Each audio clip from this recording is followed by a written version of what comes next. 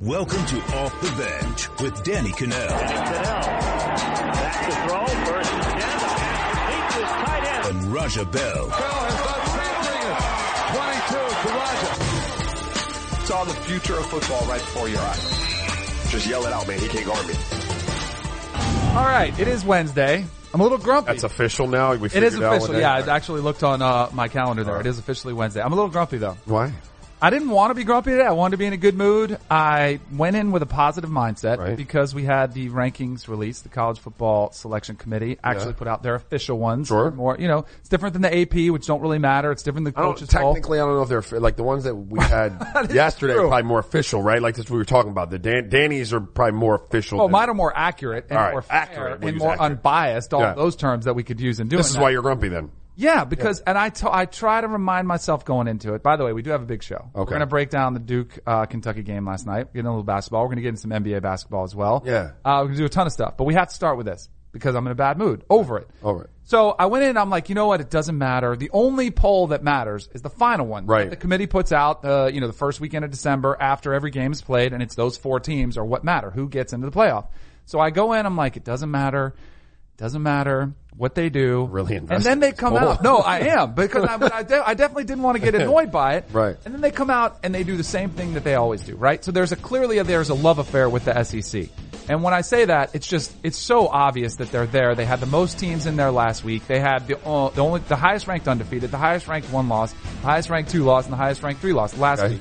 This week they were forced into having Michigan as number 4 because LSU got thumped by Alabama. So they had to go ahead and make that change. But guess what? Georgia, not that far off at number 5, which I would contend they're a little bit overrated as well. Ultimately, the reason I don't want to get too fired up about it is because it doesn't matter. But it does matter in the end when you're considering the playoff for the final 4 spots. Because if you have all these teams in there, there's probably a chance, more so now than there was last week, that the SEC gets 2 teams in again. And I hate that. I think it's bad for college football when a committee is so biased towards one conference. So Clemson, Notre Dame, and Michigan win out. They don't get in your estimation? They will, but I don't think they do win out. I just think I've seen enough college football to realize like crazy things happen. So who catches Clemson slipping? See, that's the problem. Like it's hard to say, all right, it's that team right there. Yeah. I mean, I could see them in South Carolina, rivalry game, last game of the season. They could stumble. I could see them this weekend. They play Boston College. Like, that's not an easy out. Like, they're a 20-point favorite, but you've seen crazier things happen. Let's say, like Michigan, Notre Dame, I guess they got USC last game of the season, but they're bad. They also have Syracuse in Yankee Stadium, which they'll be a heavy favorite. They're super inconsistent. Here's my point, though. College football, you see crazy upsets all the time. Like, even though these heavy favorites, you just see them happen. Okay, but here's the deal. Yep. If one of those teams were to lose, like, why shouldn't Georgia be able to get in? Like, they've got you've got Georgia and Oklahoma at 8-1, right? They do. Georgia's got 3 top 25 wins, 13th in the country with strength of schedule, as opposed to Oklahoma, who's got 0 top 25 wins and 22nd. All right, so you reference top 25 wins. Right. Why are they top 25 wins? Because everybody loves the SEC and they put in these top 25 No, but I looked at bias. I actually compared the schedules and I don't remember them verbatim, but it's a stronger schedule. Those teams are stronger. Like, I get your point that the SEC gets a more fair shake when it comes down to ranking, but the teams are of more quality on Georgia's schedule. Like, your eyeball tells you that. Even a college football fan that doesn't dig into, I don't dig into the metrics and the numbers, but I mean, there are better teams on Georgia's schedule than Oklahoma. Yes, but here's the question I have for you. Right. What do you do if Georgia wins out and beats Alabama and Bama's undefeated? Georgia would be a 1-loss SEC champ. Bama would be a 1-loss SEC championship loser. Right. But everybody's raved about Alabama as being one of these best teams we've ever seen. What do you do in that? In that scenario, did Clemson, Notre Dame, and Michigan all came through unscathed? Let's say they do. Yeah. Yeah, that's a tough one. But Georgia clearly gets in, right? They beat the number 1 team in the country. I think the SEC champ is automatic bid. The committee's made it clear how they feel about the conference. The question is, do they get 2 teams? I'd have no problem leaving Bama out in that scenario. I wouldn't either. I would have no problem. But the conversation, I guarantee you this, and hopefully it doesn't happen because I'll go berserk. Like, I already have like stress issues. Like, I got bad heart. It would could put me over the edge. If they lose, they should be bounced. But the conversation has been the eye test. Well, the eye test tells me they beat every team by 20 points. Maybe they had an off night. Right. And on their best day, they could beat anybody in the country, which is usually always the case. So why don't we treat them differently? Like, why don't we there has to be a penalty in my mind. For sure. So that was one of my issues. LSU being at, having dropped only 5 spots, that bothers me, the fact that they're still there. I think they'd probably be better off in around 14 or 15. Correct. I think it's very clear that the committee has no love for anybody outside the Power 5. Like, they disrespected UCF by dropping them 2 spots, even though they won. Like, that blows my mind. And I get it wasn't pretty. I get it was Temple, and I get they gave up a lot of points. But they won. I would have dropped them too. Oh, they looked bad. Right. It was Temple, dude. So let me ask you something. So they actually, Rob Mullins, the spokesperson for the committee, he referenced, said, well, that defense is a concern. They gave up a lot of points against Temple. Let's not start doing that. Well, what about the concern for LSU's offense? Correct. Which is just as bad as UCF's defense. Like, 83rd in the country points per game. Right. Tied for 104th at 363 yards per game. Thank you. 104th, 102 with 192 passing yards per game. Yeah, it's bad. All I ask is you treat everybody equally. And clearly, if you're dinging UCF for their defense and yet you're not having any problem with LSU's offense, that's a problem with me. The other problem, so I don't even think the committee watches teams outside of the Power 5. Right. And that's one of and they saw UCF play on a national stage, so they were probably sitting around like everybody else watching, prime time. They were on TV and they happened to watch it and said, oh man, this is a scary game. They're not that good. And yet last year they had no problem with Oklahoma giving up 40 against Baylor, who was 1-11 last year. It's just the double standard is ridiculous. Then if you look at the disparity between the AP top 25, which I think does a better job lately of recognizing teams like Utah State, who is ranked 16th, in the AP poll, unranked in this playoff poll. Right. You've got Fresno State 17th in the AP poll, all the way down at 16th. So they're not that far off with Fresno State. But like Cincinnati, they came in at 25. They're 23 in the other one. They don't even pay attention to the group of 5 teams. It's unfair to the group of 5 teams. The system is broken. We used to go through, college basketball's gotten a lot better at giving at-large bids to some of these schools. Like, I'm not saying Loyola Chicago got one last year, but teams like that, Nevada, they all probably won their conference, but those are the type of teams that occasionally will get an at-large and make some noise in the tournament, right? College basketball started to put a little value, a little stock in some of those programs, even if they are mid-major, so to speak, that year in and year out put quality products on the floor, and they've got teams that could do football because there are only 4 teams that get in, and it supports, your idea of having possibly 8 teams in, because there's got to be something for a kid who doesn't go to Alabama to play for. Like, think about that. Like, you're going to school and no matter what you do, you can't play for a national championship. It doesn't matter if you go undefeated. It doesn't matter if you take your team 4 straight years, undefeated seasons, you're not going to get to play for a national championship. Right. It's pretty bleak. Like, I mean, you still get to play college football, and that's great, and all of that. But I mean, there's got to be some formula in which some of these teams can reach it to your playoffs. Even if they get beat, then you say, hey, look, shouldn't be here in the first place, but you've given them the opportunity. Exactly. You have to give them the chance. Utah State actually is ranked 14th, so they did give them some respect, which is good for them. Another thing I've noticed, Frank Beamer, God bless Frank Beamer. He's on the committee, ACC longtime head coach at Virginia Tech.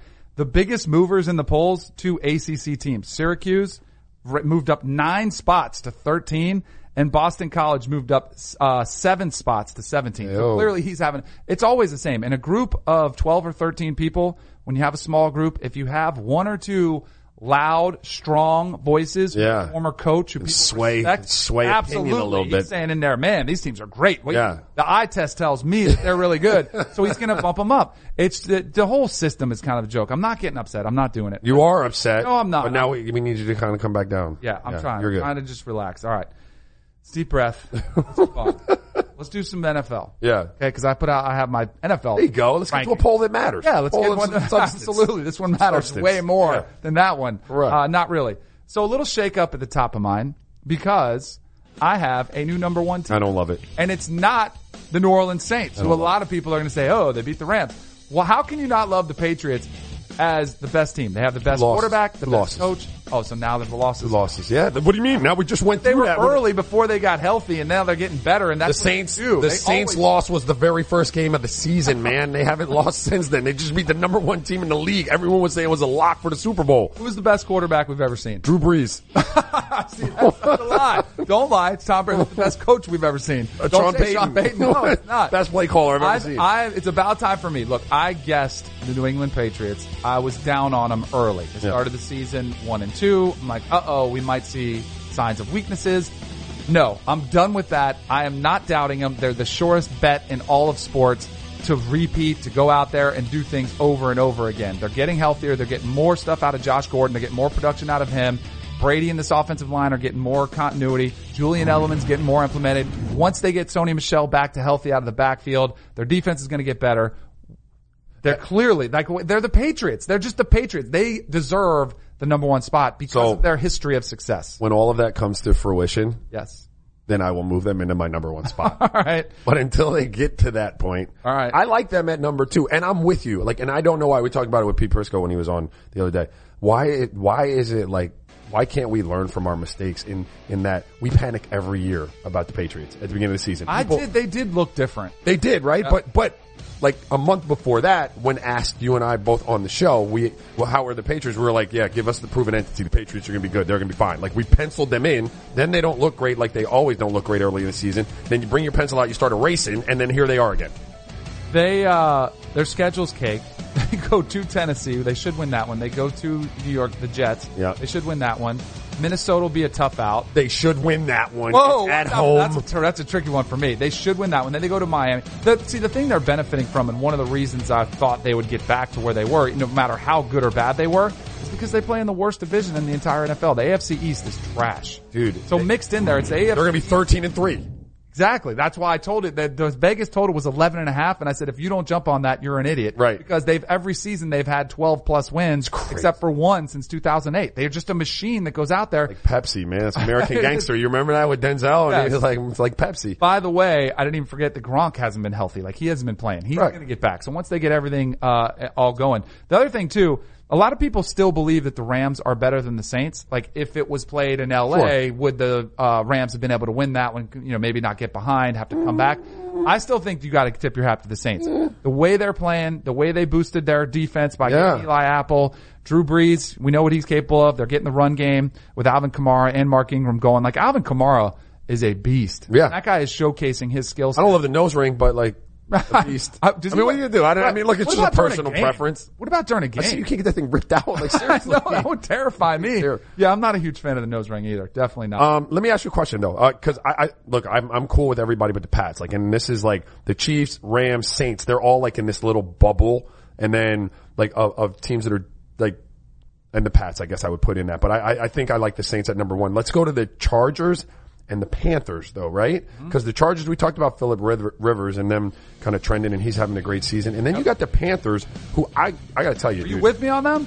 Yeah. But I never like the way it looks. I always think it looks ugly and I never trust that they're going to do it, but they keep doing it. I am a believer in the Panthers and I think one of the biggest differences has been that Cam Newton is having a career year. Like he's putting up just as good numbers as his MVP season when they lost the Super Bowl to the Broncos.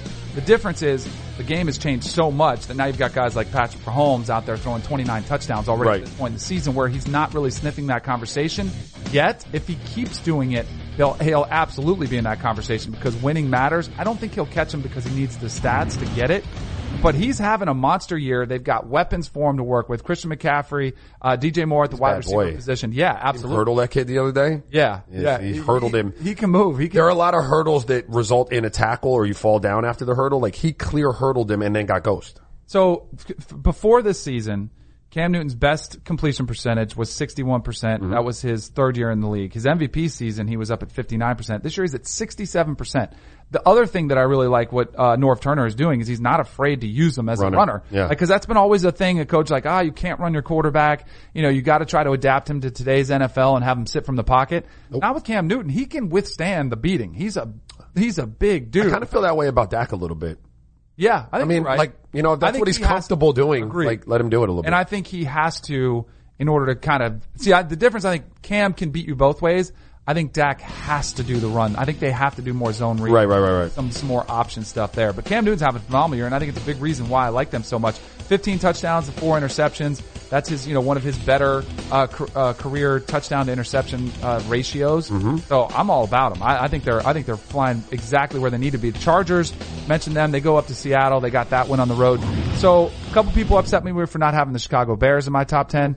Granted, they are leading their division. They're at the top there. And there sit the Vikings at number 8. Yeah, my squad. My squad. Because who do you trust? If you're nothing, you are loyal. I'm going to give you that. Right, you are a loyal dude. Separate my affinity for Kirk Cousins aside.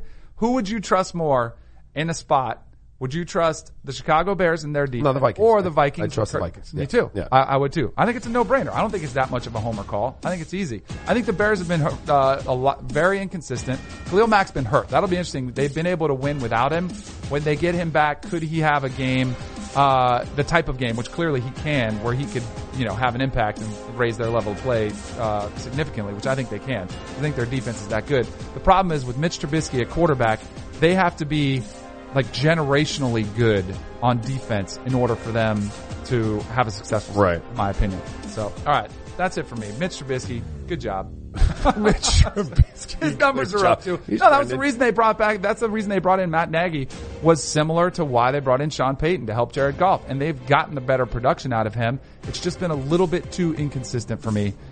Still a baby. He's still growing. Yeah, for sure. Absolutely has. All right, we got to break down Duke versus Kentucky. I want to ask you, because I think I have a really good comp for Zion Williamson. Okay. And I want to see if you think, if you agree with me. Boom. Coca totally thinks I'm crazy, but I think I'm spot on. All right. Coming up next and Off the Bench.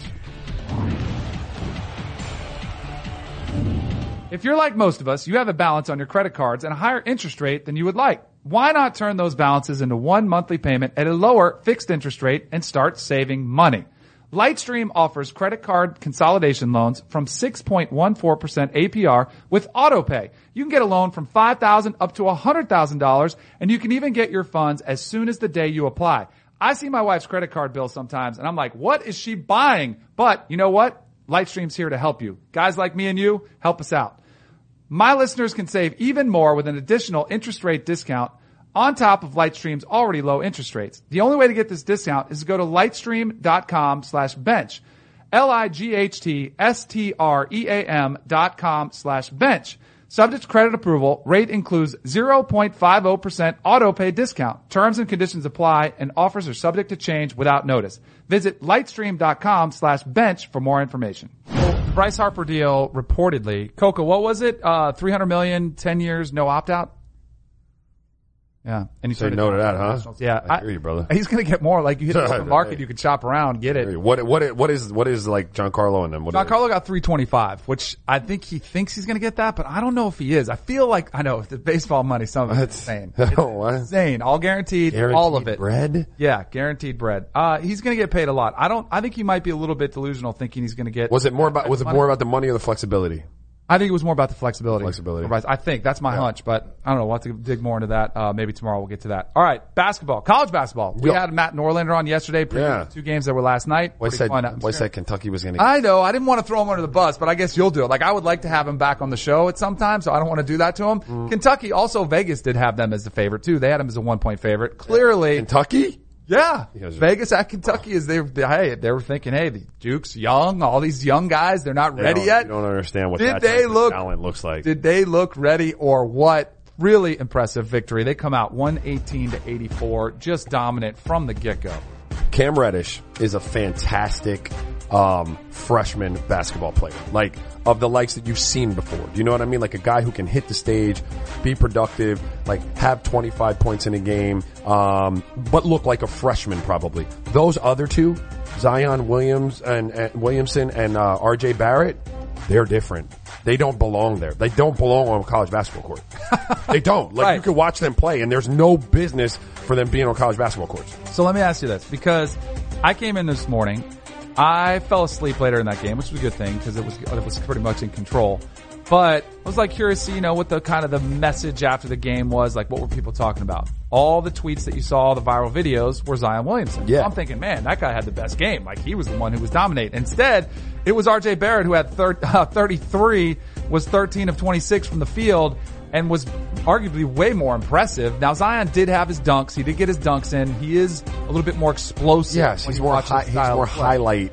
So do you think it's a slam dunk that RJ Barrett is the better player for this Duke team? I think it's slam dunk. You do? You don't think it's close? You watch him play and what he's able to do. Like, look, Zion is, like, again, he doesn't belong there either. But RJ Barrett is, I mean, he does it all. He'll get it off the board. He pushes it. He can assist. He gets to the bucket whenever he wants. He shoots the ball. There's a smoothness to his handle and his ability to get where he wants to go on the court, and then he facilitates. He does a little bit of everything. I think Zion is more in a category as a player. Like, you know what I mean? It's more power basketball coming at you downhill, where RJ's more like whatever you need, I got you. Right. You know I think RJ Barrett's game is a little bit easier to translate. Like, you've seen it before. Sure. You can see his skill set. With Zion Williamson, I look at him like, man, when's the last time we saw a guy doing this? Or have we ever seen a guy doing like this? So I was trying to think. I wanted to ask you if you had a comp for him, like somebody that's in the NBA throughout the history that we've seen that's like, oh yeah, that's kind of his game. I had one. Throw this at you, because this is back from our day, like when we were in high school. Yeah. Larry Johnson from UNLV. That's actually pretty Because I remember him being bigger. But he had the ups. He was explosive to the rim. I'm trying to think. LJ played in UNLV. He was on the block a lot. Yeah, I don't think this kid probably he didn't have the back to the basket game maybe that Larry had back in the day, but that's not a bad name at all. I think a tank. And that's why I was thinking like body type too. This dude's a prototype. Like, he reminds me of LeBron in the way he plays attacking the basket, like facing the basket, where he's just like downhill at you. But you have to take into account, this guy's way bigger than LeBron. This guy's 6'7", 270 pounds. They were like 15 or 20 on LeBron, right? Yeah. They were saying yesterday, like, they were giving comps, like he's the average size of the Duke's offensive line. Do you know what I mean? Like, this is a prototype. This is something you've never seen before. And while you said, like, Zion had the better game, and he did in terms of, if you watch the game, the all-around performance, like all the different things he did, like Zion in his lane, because for me, he's a kind of in-your-lane kind of player. He was phenomenal. He was 11 for 13 from the field. He also grabbed a lot of boards, and he too can push the ball. He stepped out and hit a couple threes too. He did, which I didn't know that he could do. So, like, if he continues to round his game out while he's at Duke, you could be talking about a real different animal by the time he gets to the NBA. But again, I want to be clear: no business for either one of these two to be at Duke. There's not. They're just going to be different than everyone they play. That's not to say that Duke will win every game or win a national championship, but their talent is on another level. All right, so coming into the season, they were ranked preseason number 4. Their odds to win the title 4-1. Mm-hmm. Did you take that bet? I think I would. I mean, I don't want to get the recency bias of, man, they looked awesome last night. Yeah, but if you gave me Duke or the field, I'd still take the field. Yeah, I would too. You know I would always take the field at yeah. any point. Like, even Alabama, as good as they look, I would take the field, even though the field is probably only 3 or 4 teams in football. It's probably not that much different. The field are 3 or 4 teams that could possibly beat Duke, but I would always take those guys for the opportunity. I think the odds would just favor that you would have them there. So you're saying they don't belong with Duke. So these clearly are guys where if they change the system and they let them go from high school, they would step in, and even in a year, they're going to RJ Barrett would be the first pick in the draft right now. Right. Zion be number 2 or top 5? I'm trying to think who came out last year. Luka, who was the number 1 pick last year? Wait. DeAndre Ayton would have been the number 1 pick. Yes. He might have been the first pick in the draft last year. Really? Correct. Over Ayton? Correct. Really? He's that kid. Good. That kid right there. Yeah. Not him, but he'd be in the lottery. But the other one, RJ, couldn't possibly. Yeah. Well, they're going to get their opportunity in a year anyway, especially if they keep going like this. I want to give a shout out to my man Stevie Nash in Canada basketball, though. Oh yeah? Like, I'm pretty sure he told me he was like GMing Canada basketball and starting to cultivate like their talent. Like, they got some phenomenal players. They got that youngin, RJ Barrett, Andrew Wiggins. Wait, Debo sent a tweet out from our Cannell and Bell account. Yeah. Because there was a list of great Canadian players. Oh, really? And it was like Steve Nash. I Yeah. think RJ Barrett was on there. Yeah. And there was a Raja Bell like at 9 or 10. And everyone was like, they didn't, like, Debo tweeted it out from our thing. It was like, news to us. We didn't know. No, I'm not. Maybe they I was never in confused it from an island. Like, I don't know. Maybe. It was international. Maybe. There was a confusion But there. one of the guys that Steve played with during his time on Canada basketball was Rowan Barrett. That's RJ's dad. He was a really good player too. But Steve's done a lot of good things. The kid, that Kyrie got fined for throwing the ball in the stands the other night. What's his name again? Jamal Murray, Canada basketball. Like, they've got some ballers. All right. So you were, number 9 on the list. Canada basketball? Yeah. So you were on there. USA men's basketball, U19, fell to Canada 99-87. That's what we were talking about. All right. Let's do some bell bottoms. Okay. Bottom 5 teams in the NFL. All right. Well, there's no change. I'm just going to keep but talking I think we're about the going to same. branch out. No, here's what we're going to do. All right. You have the Giants, Raiders, Bills, Browns, 49ers. It's funny because some fan bases get upset if you have them in the bottom 5. These teams are like, yeah, it's news to us. Yeah, whatever. So let's look at that from a little bit different perspective, because some of these coaches, not necessarily in the bottom 5, but coaches that are underperforming, and you're starting to hear a little bit more rumblings. And I think there's some surprises on the list. Yeah. Some of the coaches have Super Bowls next to their resume. One being John Harbaugh with the Baltimore Ravens. They're 4-5. They started 4-2 to start the year. Then they've been underperforming a little bit lately. He's been the Ravens coach since 2008, made the playoffs in 6 of the first 7 seasons, and yet I think the word that you use is stale. Yeah. It's like the message doesn't get received as it used to, and it's not really an indictment on John Harbaugh. It's a need for change. Yeah, and it's a need for change, but sometimes it's not an indictment, but it is an indictment because sometimes that message, while you have a certain type of person in your building, right? You have a Ray Lewis, you have an Ed Reed, you have a Jonathan Ogden, you have guys like that in your locker room. That it's the right message for them. Right, but then when you have turnover, and you've been there a while, and now you got a young, fresh core of kids in there, and they might not be cut from the same, like generational mold. Like that message might not be the right one for them. Right. You know what I mean? And that's typically what happens when you've got guys that are there for a long time. So what happened to Jerry Sloan in Utah? Like Jerry Sloan was still great. And when I went back to play for Jerry on my second stint, where I had been to like 4 other teams, and I signed back with Utah, I was excited about the prospect of playing for Jerry again. His message still rang true to me. Right. Because I was cut from that original cloth. But all these young guys, the Darren Williams of the world, that message wasn't for them. Do you know what I mean? And right. So it was time. I think sometimes too, like if you're the Cleveland Browns and you're out there and you're looking for a head coach in the offseason, I think you'd be like, hey, we'll take John Harbaugh. Let's sign us up. And it'd be good because he's got the experience. He has the resume. And it might be received a lot better in that organization than it was in Baltimore. So, I mean, it's just one of those things. The other one is Mike McCarthy. And I think some people have expected this to maybe occur sooner. And I think you're seeing all of it come to a head because there's clearly a strain in the relationship between Aaron Rodgers and Mike McCarthy. Like, they don't like each other. Right. And it's kind of crazy. Like, how can you have, so much success together early and then all of a sudden it just fall apart? And I think it's a couple things. I think Aaron Rodgers looks at their system. Speaking of stale, I think he thinks their system is stale, and he's looking around at guys like Sean McVay, Andy Reid, and what they're doing, and their quarterbacks are putting up these monster numbers. And I think he's a little bit frustrated like that. I think he sees he has to bail them out of a lot of bad plays, a lot. And so I think that relationship, if they don't miss the playoffs, which I think they probably will miss the playoffs, I think it's Mike McCarthy's going to be done. He probably should be done. He should be done. There's enough body of work there. They haven't done anything with Aaron Rodgers in a while. That's ridiculous. Well, that's what's driving me nuts is that they've wasted not only Mike McCarthy, but the talent that they've put around Aaron Rodgers. Like, you've wasted a quarterback in his prime. Yeah. And it's like you just let him go out there and you were close, but you never gave him the push that other teams are doing. Like you're seeing the Eagles make a trade for Golden Tate. Yeah. You're seeing the Rams go out and make moves to bring in Dante Fowler Jr. to help, Jared Goff in that defense. The Packers, it's always been kind of old school mentality. We draft within. We're not going to go out and make big offseason signings. All the world passes you by. That's exactly. Well, you're watching everybody pass you by. It just goes by. It's right there. Do you think Aaron Rodgers seems to me like, first of all, he's fantastic. And so when you're dealing with guys who are that good at what they do, they kind of have habits. Right? Like, do you know what I mean? Like, they're not that easy to coach. Old dogs don't always, like, you can't teach them new tricks all the time. So, you brought in one of these new, younger, innovative, offensive minds that are asking Aaron to maybe step outside his comfort zone and do this. And trust me, like, we're going to do that. While I think Aaron looks at that and says, man, I wish I had that. I think that might be a situation once Aaron gets in and he's like, what the hell are you talking about? Like, this is the way Aaron does it, bro. I'm Aaron Rodgers. Like, you sometimes you gotta be careful with that, though. I don't think Aaron's an easy guy to coach. Right. Like, I don't think it's easy. I think he's extremely smart, and he probably thinks he's smarter than you, no matter who. No matter what. Like, he'd bring in Sean McVay, and he'd be like, yeah, you're a good coach, but I know more. Like, he's a really high IQ. Like, I'm not talking football IQ. I'm talking like literal IQ. He's a brilliant guy.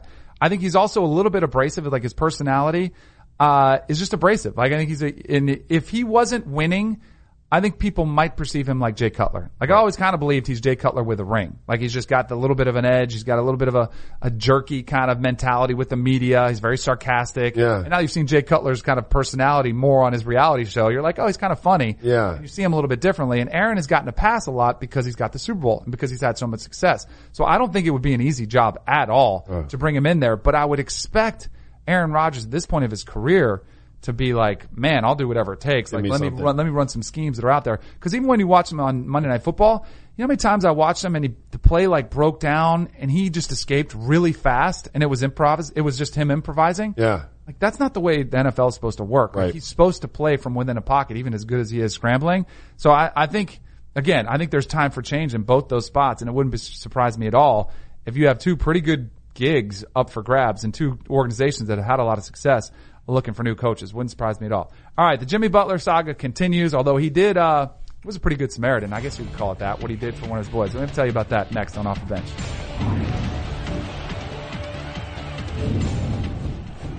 All right, welcome back to Off the Bench. Raja just asked me during the break, said, what are you weighing in at these days? But if you ask some parts, people get offended about that. I don't have any problem talking about it. But I was telling you, I'm about 215, 216, which is exactly what I weighed at the end of the combine when I came out in college. The problem is, get down to my playing weight. I must be good. It's not the same. Distributed differently. It's distributed way different. Yeah. And they do say muscle weighs more than fat. So that was a good 215. Right. Right now I'm dad bod, flabby fat. That was a lean 7% body fat, 215. And it's really ticking me off too. My wife even made a comment the other night I wasn't real thrilled about. I almost clapped back. Hey. I almost clapped back a little. Both of us could use a little workout. I didn't want to go there though, so I didn't do that. So things are still good at home. All right, NBA. T-Wolves. It's never good to clap back at home, bro. No, absolutely. Just keep it shut. Although it's really tempting sometimes. Now my kids are starting to clap back. Yeah. And I ain't having my kids tear me up about my six-pack. I know. That's, trust me, we have issues at home. T-Wolves playing the Lakers tonight. Lakers added Tyson Chandler, which I think is an interesting move because it's kind of just adding to this cast of characters that really aren't that. It's just a weird fit. Although they're treading water in LA. Yes, treading water big time. Yeah. But we've talked a couple times about this, who's the rebounding presence. Oh, he's going to help. Yeah. So you do. Do you think he does? I think he does. Yeah. How much though? I think he helps them. I don't want to say significantly, but it's not marginally. So marsificantly? I don't know. We'll just make up a word for it. No, because what he'll do is he will solidify the rebounding core. But what Tyson was always great at, and I played with Tyson in Charlotte, was anchoring your defense. Mm-hmm. And the quarterback or the middle linebacker is the guy on a football field that would be barking at everybody as to what to do.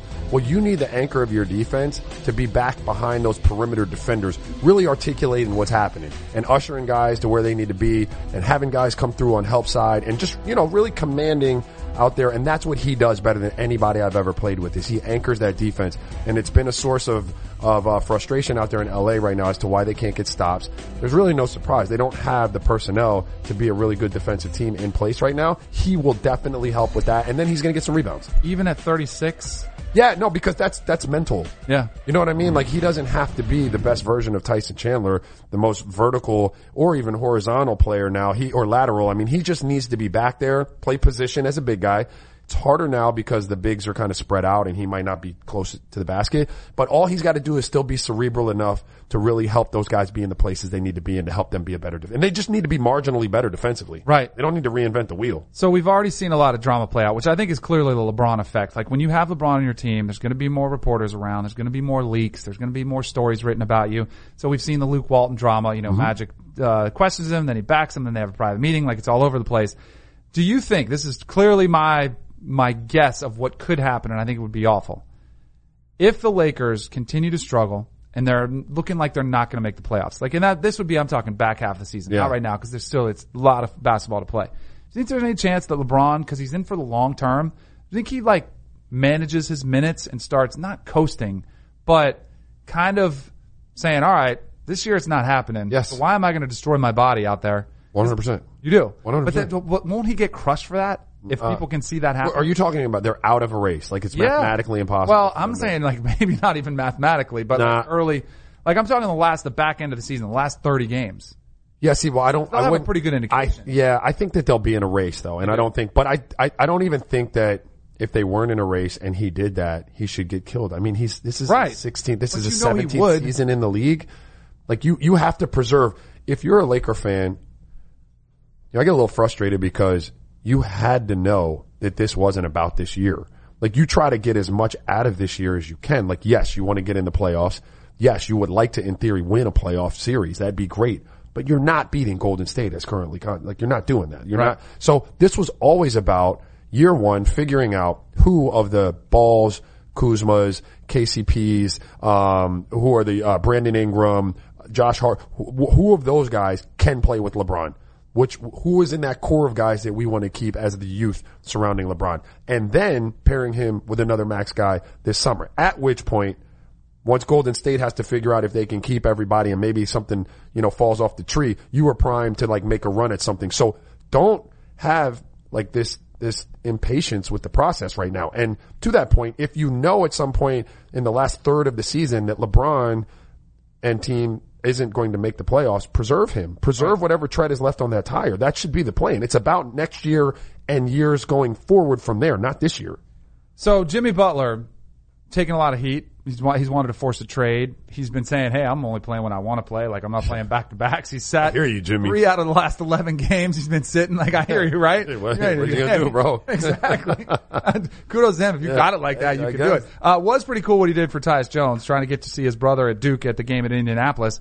Said, hey, you need a jet? Like, go ahead. You can use mine. It looks like your car keys. Like, throwing your car keys. It's a private jet. Why can't Tyus hop on a dang on? Well, apparently he was looking for a commercial flight. And? He couldn't find one. Like, couldn't get one to get there in time. From Minneapolis to Indianapolis? Were they might have been in LA. Oh, all right. There was some issue with it, but yeah, I'd ask. I'd be like, hey, can I borrow? But apparently Jimmy Butler asked or he offered. Well, apparently Jimmy Butler was going to go with him. Yeah. And there was a change of plans, and Jimmy wasn't going to go, and so he said, you can just go ahead on your own. That happens at times, though. Guys like LeBron and those guys will hop on a jet. They want to go see a game. Like, especially you're talking about Zion Williamson and RJ Barrett, two of the most hyped college, and the classes since the Fab Five, they might be the most hyped class at college basketball. So that happens from time to time. And then if LeBron's getting a jet, then you got J.R. Smith with him and you got Tristan Thompson with him. And so it's not unheard of for a dude to hop on a jet. Right. But if I ain't going, right, exactly. I'm probably putting the jet back in the hangar. You going to have to figure something out. Park it right back in there because that fuel is not cheap. Although that NBA money, man, it's just a whole different scenario. Do you think the Jimmy Butler thing gets worse before it gets better? Do you think how do you think this I don't see how it could get worse at this point. Really can't. I mean, you got a guy calling his own shots as to when he's not going to play. He's already had the public feud with Andrew Wiggins and Karl Anthony Towns. I got to give a lot of those guys credit though. Like, that was ugly in the media, and they seem to be able to put it to bed to some degree, and they're going out and they're playing and so I give them credit. So I don't know how it could get worse, but they need to figure out, how to move him because you don't want this distraction all year. No, clearly. And you want to get something on the return, right? Well, yeah, and you want a guy who's going to play every night. He can't just be calling his own shots, shutting it down. You got to know what kind of lineup you're going to. When is he telling it? Tell him the night before. Is he calling the GM like, hey, I'm not playing tomorrow? Or is it a day-to-day thing? It can't be healthy. Fantastic. Must be nice. All right, let's get it over to Hannah for Socially Relevant.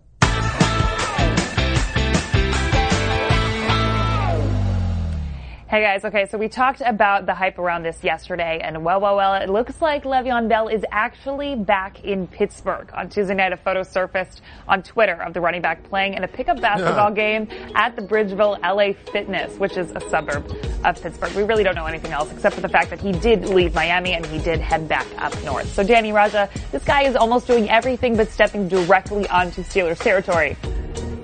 I'm worried about him. Listen, brother, throw some ankle braces on and some knee braces, Holmes. Everything. Are you kidding me? Playing a body cast. I have no problem. Look, a lot of guys play hoops in the offseason. Yeah.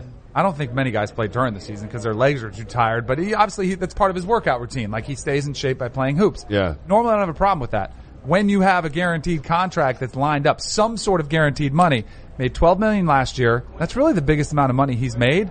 It's not like he's got 20 or 30 mil in the bank. If he tears his ACL out there playing with some hacks out there who are trying to be the hero and I'm going to block Le'Veon Bell's shot, you're nuts. If he goes down, he doesn't get a dime. That's dangerous, man. You got to be a different kind of cat to be. My last year in Utah, right? Things had gone south. I was kind of off the reservation. And I had never skied before, but it's a no-no. Right. So I had a bunch of people come into town. We lived in this great, Mike Doliak, leased us his crib. It was on the side of a mountain. You could see mountain goats on it. It was gorgeous out there. It was beautiful at the base of Snowbird. So I had all my friends come in and they did a ski weekend. And I mean, you're talking lodge style house. So we're in there getting it in, playing poker, a sushi chef comes in. We did it right? We did it really right for the first time. So they went skiing and I was like, you know what? I don't give a damn. I'm going skiing. So they put me on a bunny slope. Dude, I was paranoid. No, seriously, because I was so worried that I was going to tear my knees up on the bunny slope and forfeit the rest of my contract. Right. So it takes a special kind of dude to be out there hooping mid-season. Because the money don't mean nothing to you. I don't know how it is with the NBA contracts, but in the NFL contract, they're standard, all of them, except you have some incentives that are put on there. But standard in every contract, it has way in the small print of the bottom. It's if you do any motorcycles, skydiving, skiing, basketball, any other thing that puts you at risk, yet you're on your own. A basketball contract has basketball in it. If you're playing in a basketball game that's not sanctioned by the NBA. Really? Now it's all those dudes playing? No, it's understood, I guess, the pickup. But I think by the letter of the law, when I played, if they wanted to be buttheads about it. Really? Yeah. But if you're playing in any league, you're good. Men's league or anything like that, no. It's not sanctioned by the NBA. Really? You're playing in league stuff, you could be in trouble. You tear it. Careful, Le'Veon, be careful. Nothing crazy. Well, staying on the court and not on the bunny slopes, Charlotte Hornets rookie Miles Bridges was the star of the show last night as the Hornets faced off against the Hawks. So with just a couple minutes left in the first quarter, Bridges found himself free on the left baseline.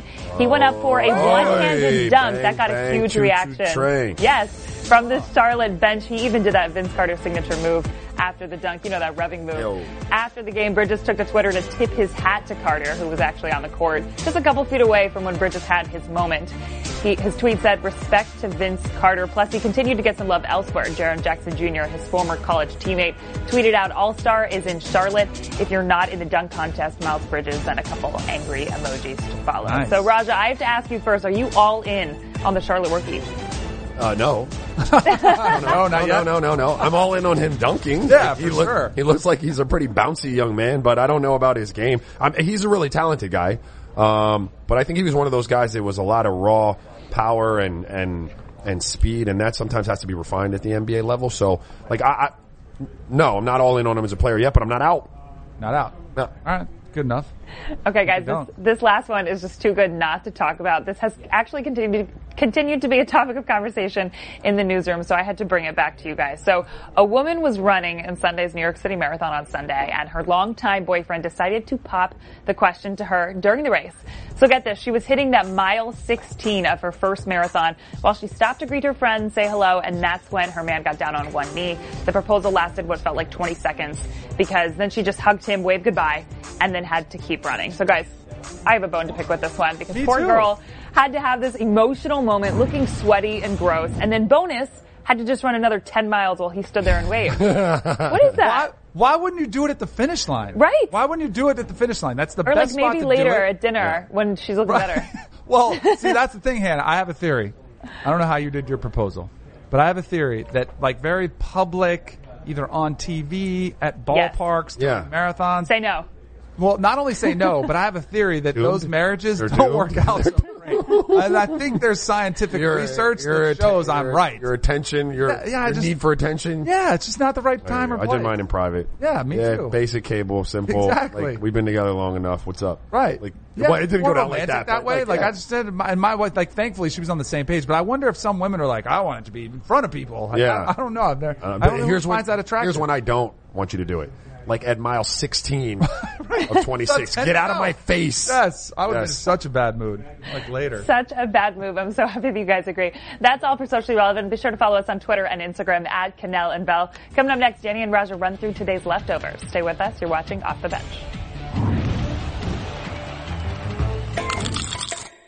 You like that promo? Like that promo that just played dope. in CBS Sports HQ? If you don't know what we're talking about, if you listen to the podcast, make sure you go online, cbssportshq.com.